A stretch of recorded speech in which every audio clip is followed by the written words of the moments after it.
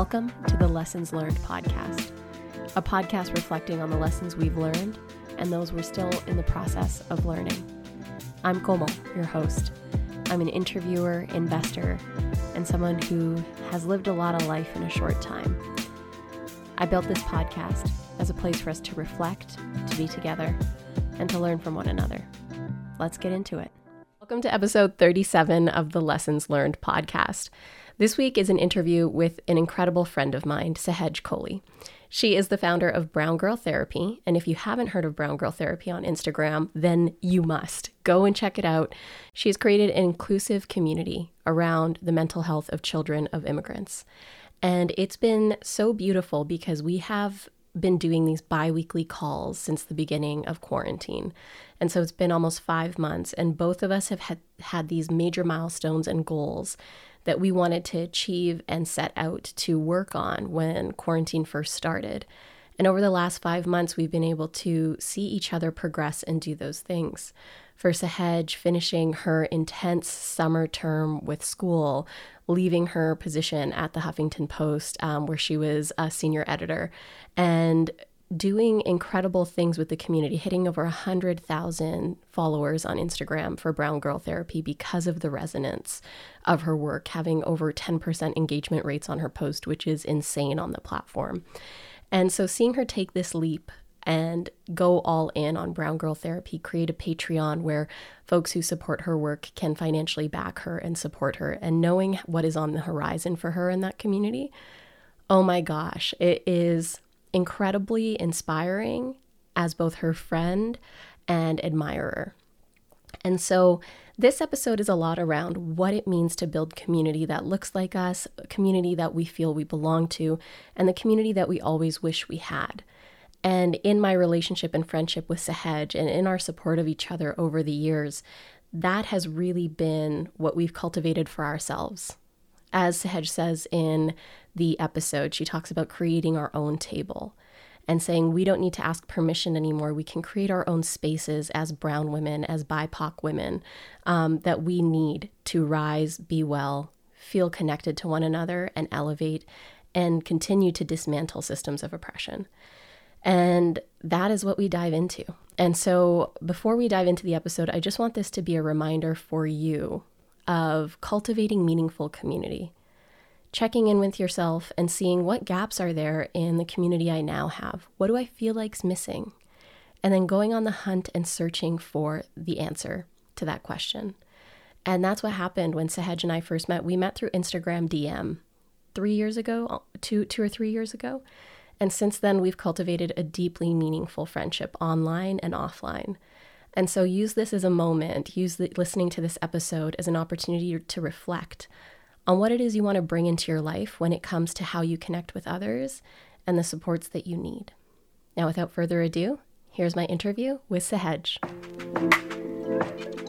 Hello. Oh, you look so beautiful today. So do you. I'm Thank you. curls. They're in the midst of the drying. TikTok has taught me one or two things about these curls these days. But I was just sharing a little bit about how we met, and you DM'd me. You were going on your world tour, and you were going to be writing about it for HuffPo, which so many of us benefited from the stories from that year. But what you had asked was if we could do a workshop together while you were in town. And then that workshop turned into a dinner series, which was, I think, both of our first experience with like a conversation club IRL experience. There was 12 of us. It was so wonderful, and we connected so deeply from heart to heart with each other. And it felt like that one day it felt like we'd known each other for years. It really did. And I will have to admit that event actually is what inspired me to even run conversation clubs now through Brown Girl Therapy.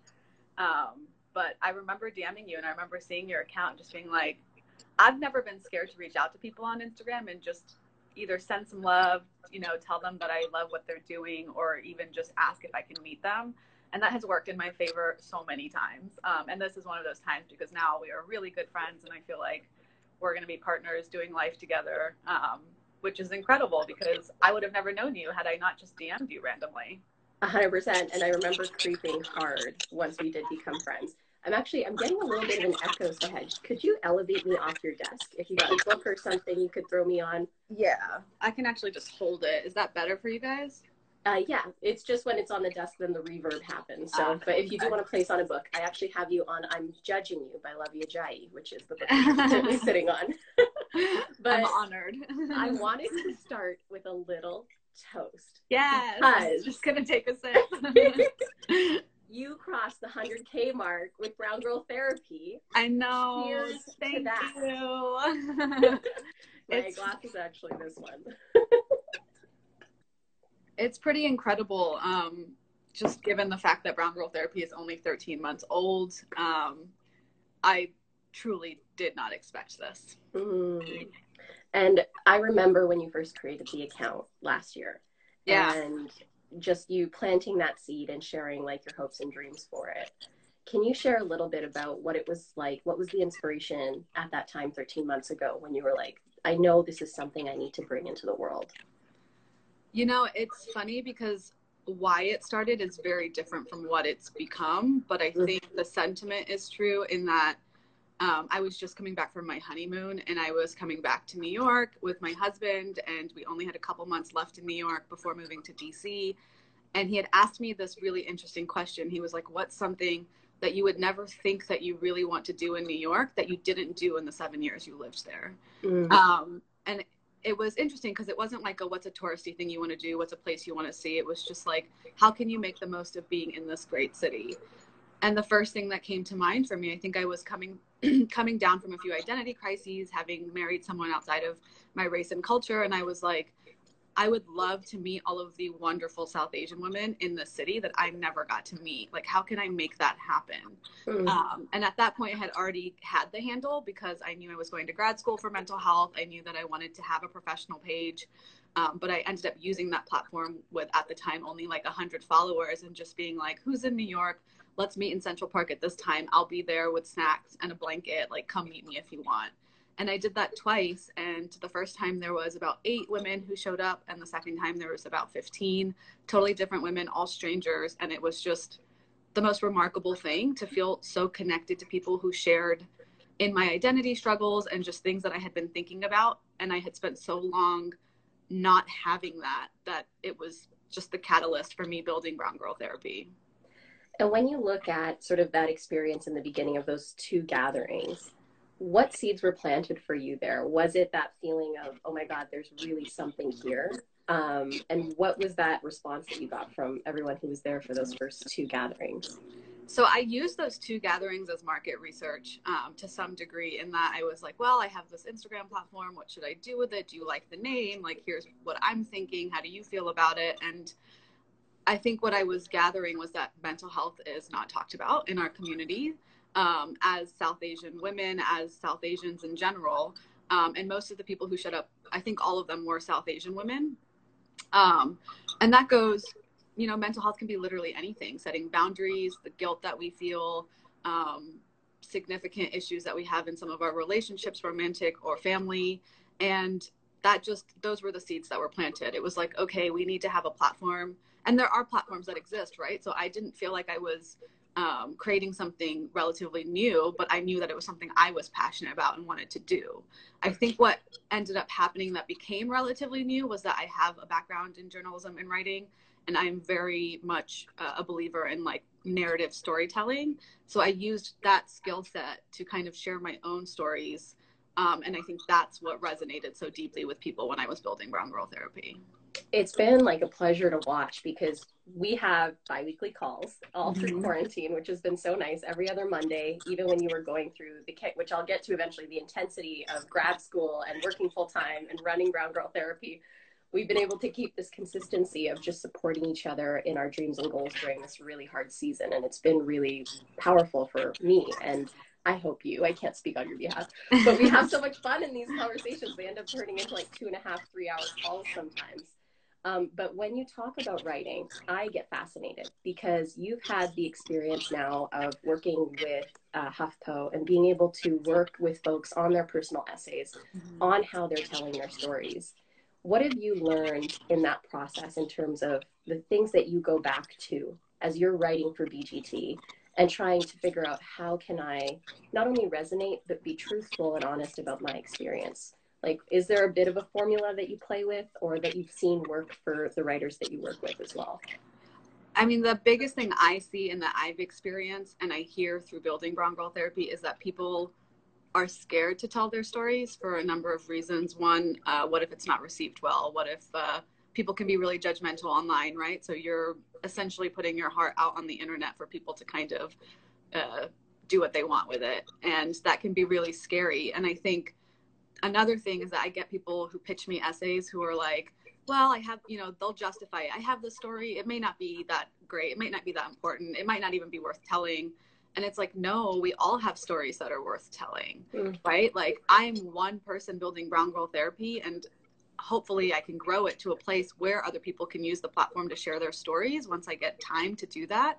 But I highly encourage people to keep sharing their stories because I'm only one person, right? And their representation matters. I can't represent all of the South Asian female experience living in this country. I can't represent all of the child of immigrant stories because there are people who have very different experiences than me.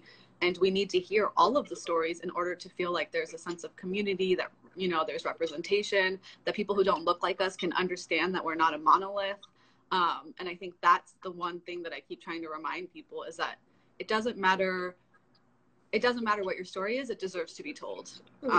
And I think like that's really the barrier and the wall that people need to kind of climb over before they get to a place where they're comfortable sharing. I remember you saying to me, because I was having that experience too, just kind of stepping into this title of educator around resilience, not being a mental health professional, but having gone through so much. And you shared with me, if you've experienced it, if you've lived it, you can talk about it, you can share about it. And I think that so many people feel like they are not even qualified to talk about their own experiences. And how have you, can you share a little bit about how you've worked with your writers or even just with your own story? What enabled you to know that that was true, that if you've lived it, you can share it? I think, it goes back to community care. I think we can do all of the things that we can do to kind of take care of ourselves on our own in whatever way that looks right for us. But in order to really build out community care, that is the foundation of that is storytelling and connection through storytelling. And I think that's the kind of lens I use to kind of, encourage people to share their stories. I don't think that you need to be a professional of whatever, mental health or any field in order to know something about it. I think lived experience and anecdotal experience can speak volumes. And I'm learning that myself just by being in the mental health field. I want to be a licensed clinician so I can work with people ethically and help them through their struggles. But what I'm learning through the research I'm doing with my professors and whatnot is that there are so many anecdotal things that I can point to that are a part of the framework for a lot of children of immigrants when it comes to how they struggle and how they manage their struggles that haven't been reviewed or researched yet, right? So does that make them less important? No, not at all. So I think if you've lived it, then you have an experience that someone else will likely really learn from and want to hear and resonate with. I think it's just a matter of knowing that and realizing that it's okay if you've gone through an experience that maybe a lot of people have gone through. Maybe you're getting a divorce and you're like, how is my story different? But think about the intersection of your identities. If you are a South Asian woman living in a really remote location in the US, your experience is really unique, and you should share how those factors compound each other to help someone else, Mm-hmm. And something that I've seen happen as you shared with me some of the incoming things and opportunities that have shown up is when we do share our stories and there's resonance like there has been for you through Brown Girl Therapy, you then get a seat at the table. And yes, these tables weren't built for us, and they are tables that are rooted in white supremacy and all these different factors, but you are now sitting at the table and being invited to that table. So when you're looking at that encouragement of people to share their stories, because you don't know what the outcomes will be, how do you now look at this platform and see it as a tool for the change that you want to see in this space of therapy and mental health? Representation is so incredibly important. The mental health field is so white, and that doesn't mean that white therapists are bad or can't help you but it's hard to feel like you deserve quality care when the care doesn't look like you.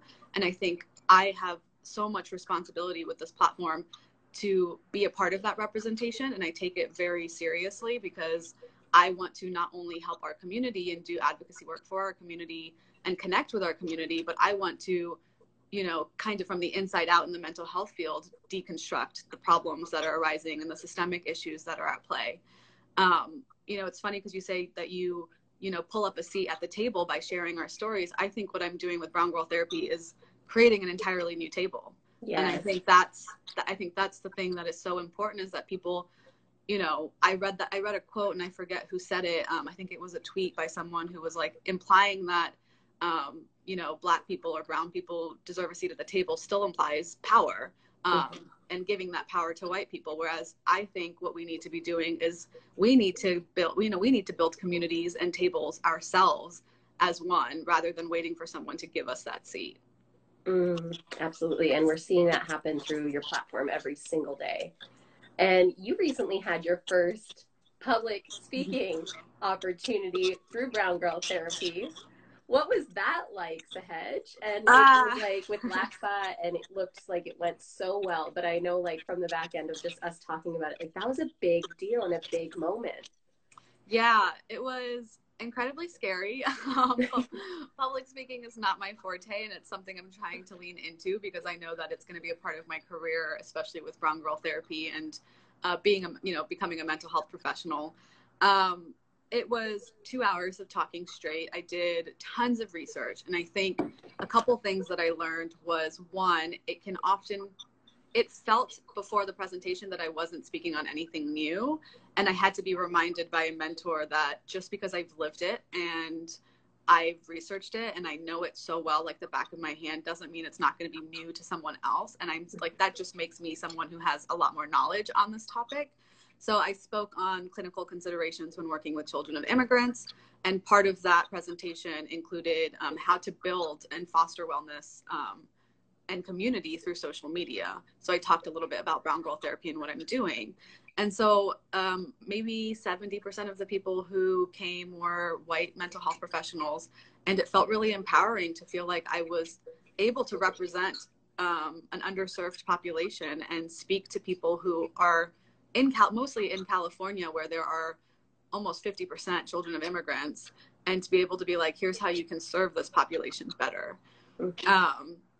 I think one of the things I've learned through social media is that a lot of mental health professionals and wellness pages I see are creating content that tends to be catered to the mental health field.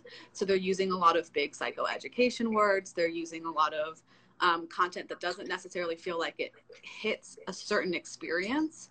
And I think that's something that I do differently, is that I take what I'm learning and I spend hours doing the research, and I spend hours thinking about how it applies to my own personal experience. And then I spend hours writing and creating the content so other people can relate to it and realize that the work I'm building here is not just, aimless writing and sharing. It's like real mental health content and tools and revelations that just we're not taught in a textbook, or we're not taught academically, or we're not taught in our families to deal with or manage. And so it's, I digress a little bit, but I think the speaking engagement taught me that I'm ready to be in this space where I can teach white people essentially how to better serve us, because they're not going anywhere, and there needs to be more of us doing that work. Right. So another thing that I've been dealing with is plagiarists, and the thing, I just want to touch on it because the thing that really hurts and is sad to me is that I think all of us brown people need to create platforms. We need to, if that's something that you want to do, create it, talk on it, write on it, share your story. There can be hundreds of us. It's not just because I'm in the space, you can't be in the space. And I think that tends to be the scarcity mindset that we have as children of immigrants. Because if you look on Instagram, if you look out in the world, there are hundreds of white people creating the same spaces. So why can't we have more representation? Why can't there be more of us doing the same things and similar work? And I really appreciate you bringing that up. I was going to ask about it a little bit later, but it's such an important piece because I think we can get so excited when we see someone like us sharing their stories and the resonance of that. And that excitement can sometimes move past like certain values around integrity, ethics, or just like staying in your own authenticity and your own authentic experience. And it can feel hard when you're seeing someone share their story and it's so aligned. So you might take that as like, okay, like I can just use this, but plagiarism is still plagiarism, even when we're playing on social media. And one thing that leads me to is like, you built a strong army of humans who are like going to bat for Brown Girl Therapy, who are sharing with you when they're seeing things that feel unethical, when they're sharing things that about themselves and their experiences. What has Brown Girl Therapy taught you about community building in terms of community building on social media? So I didn't build Brown Girl Therapy with the assumption that it would become as big as it did. And I think that right there tends to be a different approach than some people who build platforms, because I'm not building it to be famous or to, I didn't expect to be the representation that people are seeking in the mental health field. I'm doing it because I'm passionate about mental health for children of immigrants. It's like, and period, and stop there. Like that's literally my passion. I'm called to do it, so I'm doing it. I think what I've been learning is that by having that approach, I genuinely try to connect with everyone who sends me a message, who sends me an email, who reaches out to me. I think we grow in connection with each other. And so for me, I don't care how many followers you have or who you are, or where you're from. If you're reaching out, I will try my best to connect with you, learn from you, help you, assist you, and be a part of this community, because we grow in connection with each other. All of us do, me included. I'm not an expert just because I'm the one who's running this platform, right? I'm learning alongside everyone else. And I think that's why people have been so loyal, because I am trying to be as genuine and authentic as I possibly can. And when I make mistakes, I try to own them. When I see something, I try to be vulnerable about it. When I struggle, I try to admit it. And so I think I'm not approaching this as feeling like I have some superiority over anyone else in this population, because I don't. And in that way, when you're seeing these stories come in your DMs, because obviously when your resonance is so deep, and it goes beyond children of immigrants who are South Asian only. It's very universal, and we can see that not only in the comments, but the engagement with the shares, with all of it. How do you hold space for yourself and set boundaries when you're seeing, sorry, I read Mitch's comment just around an echo. I know, are you still getting an echo? I feel like I'm trying to hold it, but it might be the room I'm in. It's okay. Also, Mitch, yeah, that's not my name. Mitch is my husband, everybody. Just so you I know him, I promise. Yes.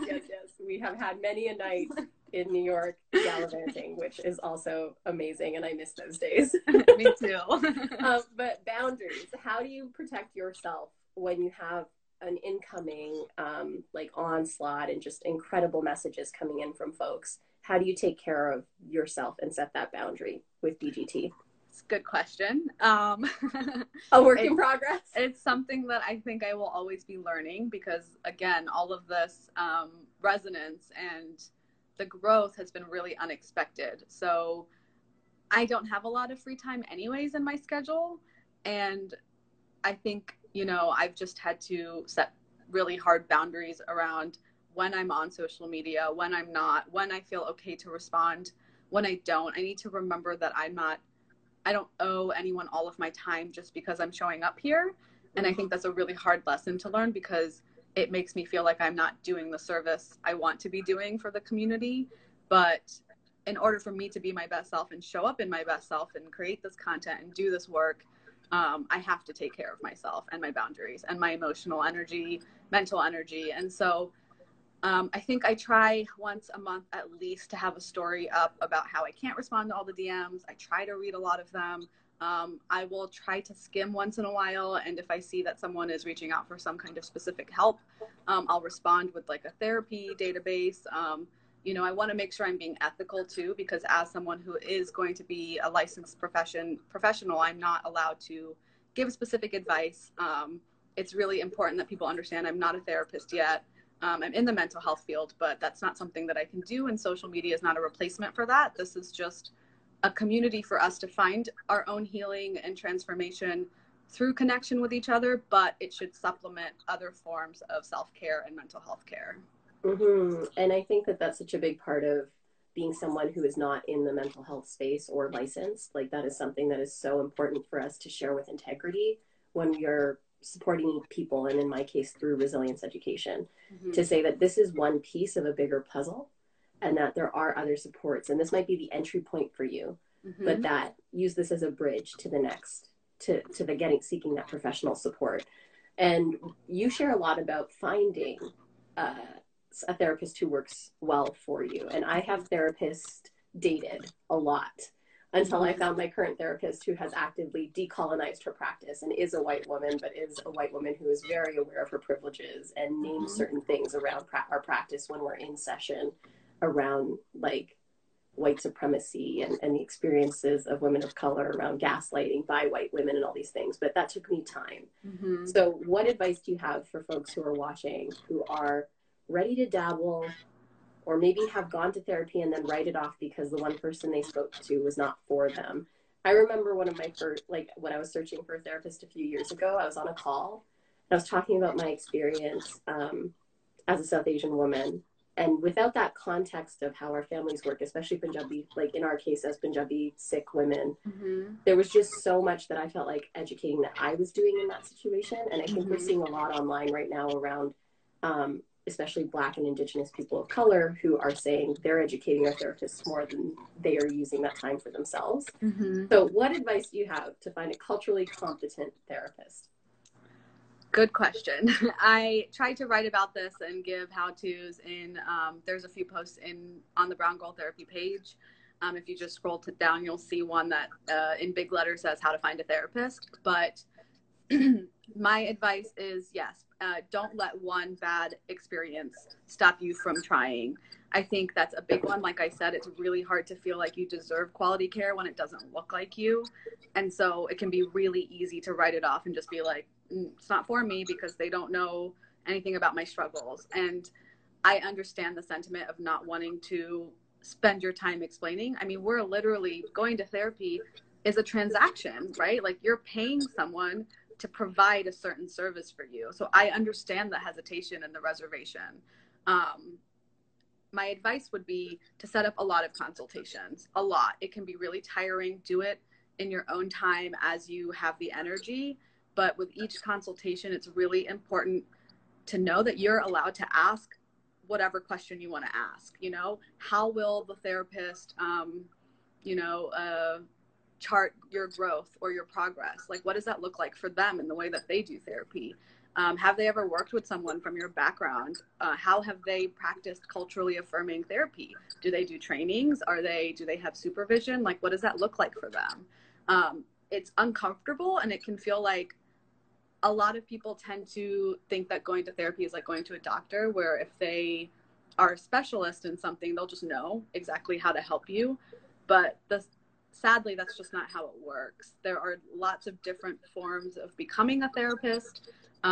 So look up all of the letters next to their name, look up the letters that are in their website or on their page, do your research, but most importantly, ask a lot of questions. And if you're uncomfortable, be honest with yourself. If you're uncomfortable after the first session, if you're uncomfortable after the fourth session, that's okay. It is a lot like dating, right? Like you have to get to know someone a little bit more before you can make the decision of whether or not you want to keep seeing them or you see a future with them. And therapy is a lot like that. My other piece of advice would be, don't write off white therapists. I think it's really easy to feel like you need someone who either shares a background with you or looks like you in order to get the help you want.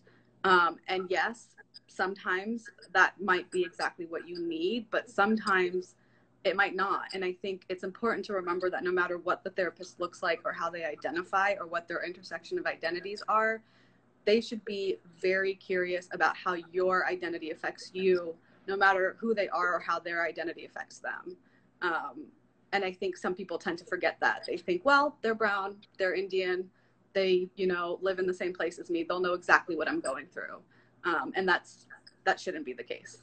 And I would say, like, that's why the training happens in the way that it does. And that's why when you seek and find someone who is curious or who is, you know, open to becoming more culturally competent to decolonizing their practices, you can find a nice little home there. Yeah.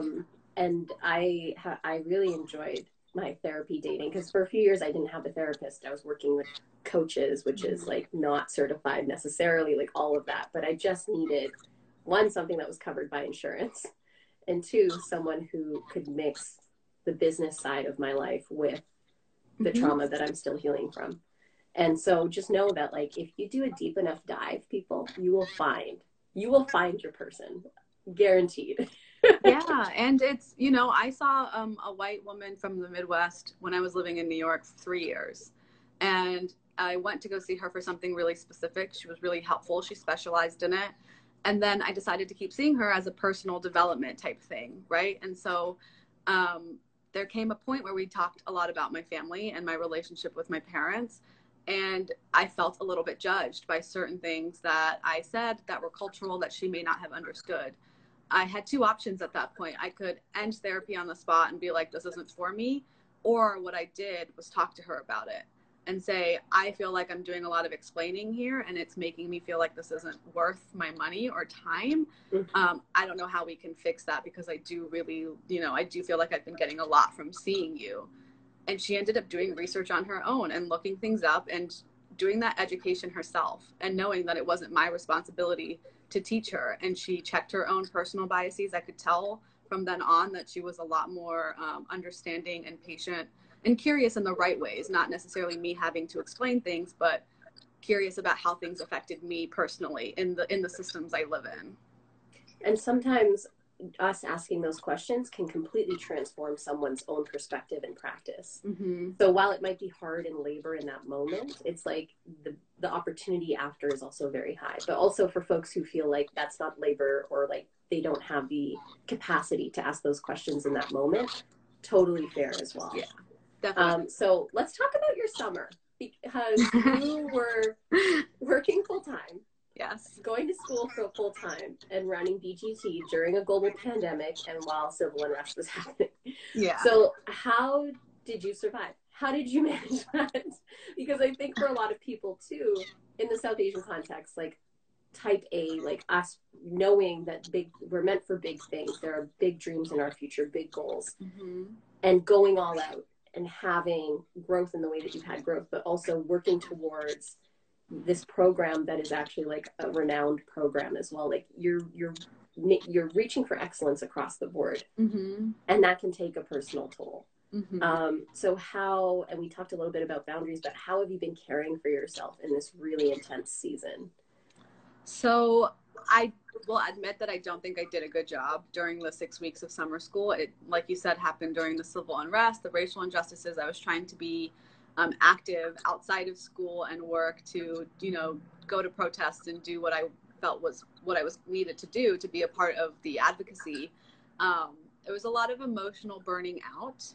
I had my head down a lot of the time, and I think a lot of my relationships suffered, including my husband, who I live with. I barely got any time with him. Brown Girl Therapy, which a lot of people may not think it suffered because they're just seeing, you know, what I'm posting, but it was harder for me at that time. And school is just really high intensive. And for 6 weeks with 3 classes, one of them was trauma counseling, which just added to all of the stress and the civil unrest and the things that I was trying to learn and deal with. It was a weird balance because I felt like I was doing something proactive. I was learning about trauma counseling in a moment when I knew that trauma counseling is so important, especially because, you know, a lot of the research I did for that class was on racial-based trauma, but it's equally as tiring and exhausting. And so something I realized after the fact just recently was that I needed to be better about reaching out to my friends, and I wasn't during the time. Instead, I just kind of put a wall up and said, everyone leave me alone. I don't have time to talk. I don't have time to engage. This is just going to be my life for 6 weeks, and it is what it is. After the fact, when I connected with friends again, I was like, why did I do that? I wish I had been better about setting even 15 minutes on a Sunday to talk to one of my best friends, because that would have been so emotionally nurturing and fulfilling and restorative just to have that space and connection. So that's something I wish I had done. I also wish I had been better about movement. I went days without leaving my apartment, which I know that if the 6 weeks was longer, it wouldn't have been sustainable. I would have like actually burned out. But you know, movement is really important. It's something I wish I had done.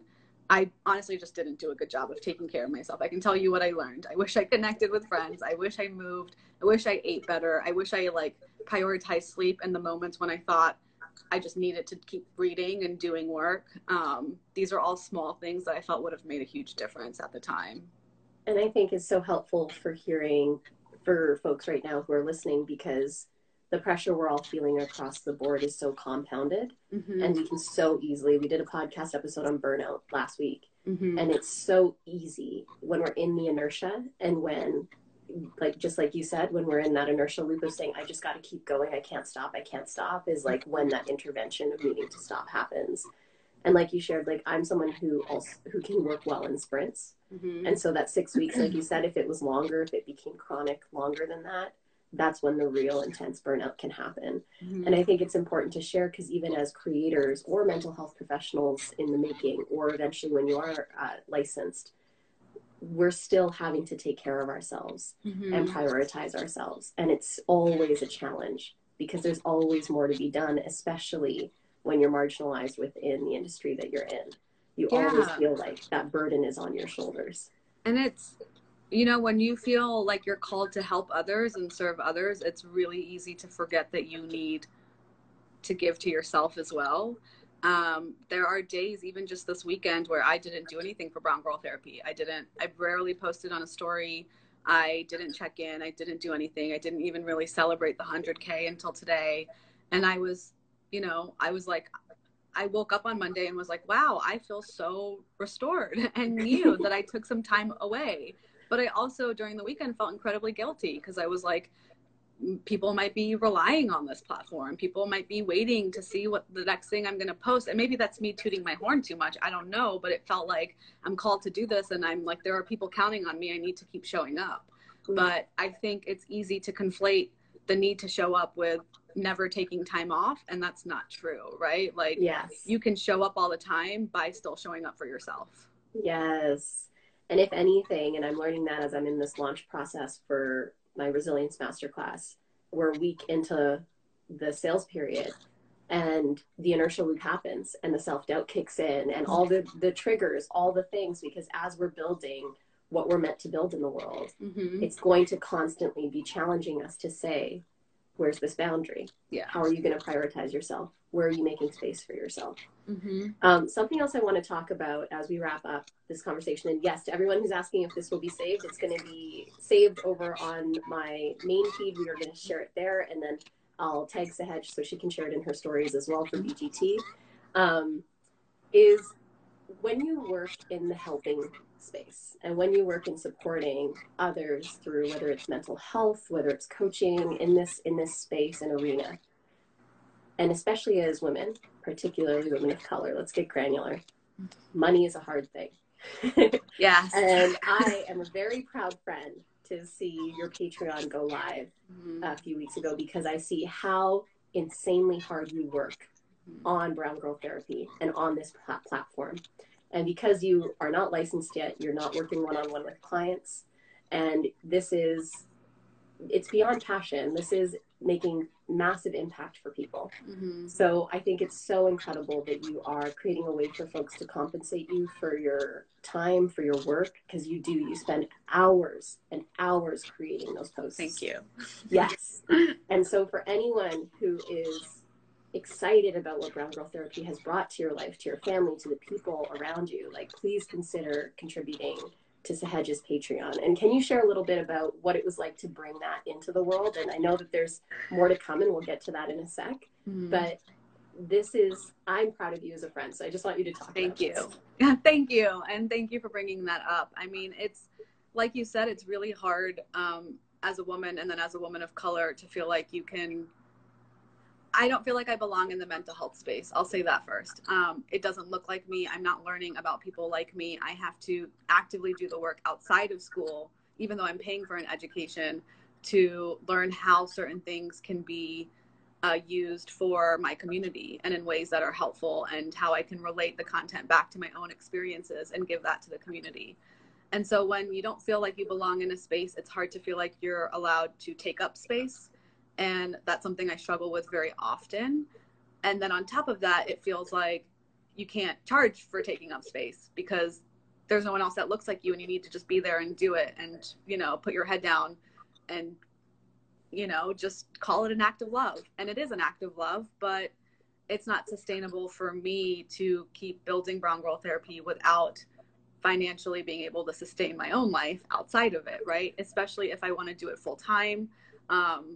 Something that I'm trying to grapple with right now is how capitalistic the mental health industry is, and how expensive it can be, and how inaccessible it is.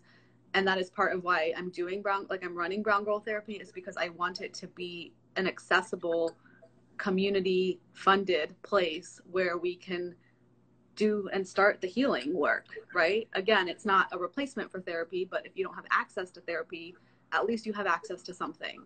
And so by fighting against the capitalistic nature, for me, it means that it will be community funded, that I rely on community funds in order to keep running. And so that's where Patreon came from. It came from a place of wanting to be of service, but knowing in order to be of service, I needed to get a little bit in return. And I really struggle with asking for anything in return. It's still not easy. When I see people coming in as patrons, I'm shocked, I'm humbled. But what it does for me is A, it makes me feel seen and valued, and B, it gives me even more drive to keep showing up even more and in even deeper ways. And hopefully it'll come to a place where I can do it completely full time, because when that happens, I'm shocked at what I've been able to build by giving 25% of my time to Brown Girl Therapy. My dream is to be able to do it 100% of the time and see the massive impact that we can have as a community on the mental health field, but also for each other. And I'm so excited for all of that, because your wins are my wins. And I feel so elevated by seeing you so in your truth and power. And it's been a privilege to watch that happen over the last 2 years. So what is ahead for BGT? What can those of you from your community, from my community, look forward to what's to come? I've been seeing a lot of like how to take the community off the platform so that community building can really happen even in stronger ways. So fill us in a little bit on what's to come. So I've started, doing a few conversation clubs, which have been really intimate conversations with 12 women total, or 12 people. I shouldn't say women. It's been women so far, but it's for anyone who wants to join. And they're themed, and they have been 2 hours each, and they have been so incredible. Just that intimate conversation space, being able to talk about things that we don't feel safe talking about anywhere else. It's peer-to-peer support in a way that I feel like we don't get access to in our community. So that's something that I want to keep offering, and I want to offer, 10 times more each month, because it's important to me. So I'm working on finding other facilitators to help me in that space. That way it's not just me being pulled in so many directions. I'm also working on workshops, which I'm really excited about, because again, y'all, these are going to be great. I know a little bit about these workshops, and they're so good. Yeah, and I'm excited because I want them to be cohort style, where we get even closer with one another through an entire month or through 3 different meetings versus just one conversation club.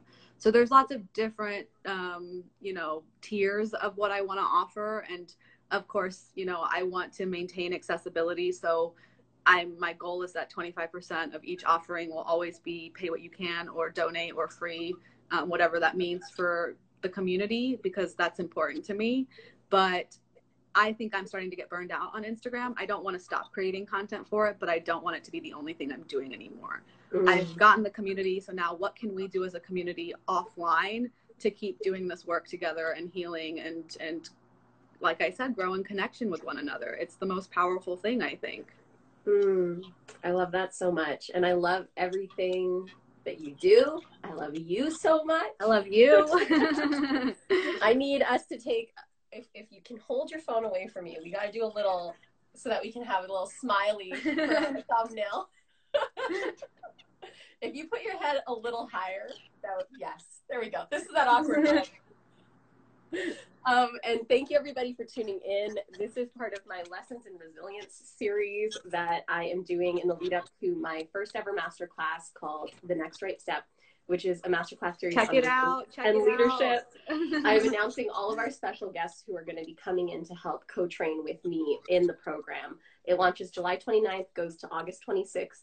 And you can head over to my link in bio to find out all about it. It's going to be an incredible 5 weeks. It's going to help you come through and find clarity, feel grounded, feel connected to yourself. And it's going to be filled with conversations like this. Thank you so much, Sahej. Of course, I'm happy to be here. I did this as a friend, but I want everyone listening to know that I also did this because I wholeheartedly believe what you're offering, and I know that it's going to be life-changing. And so if you're wondering what it is, go check out Komal's page, check out the link in her bio, read everything that she's offering. If you've, enjoyed her energy here, which is already incredible, imagine the kind of energy you're going to get when she's really in her element, helping you guys and educating you on resilience. I love you. Have the best day. You and too. Thank you so much. Have the best day, everybody. Bye. Bye.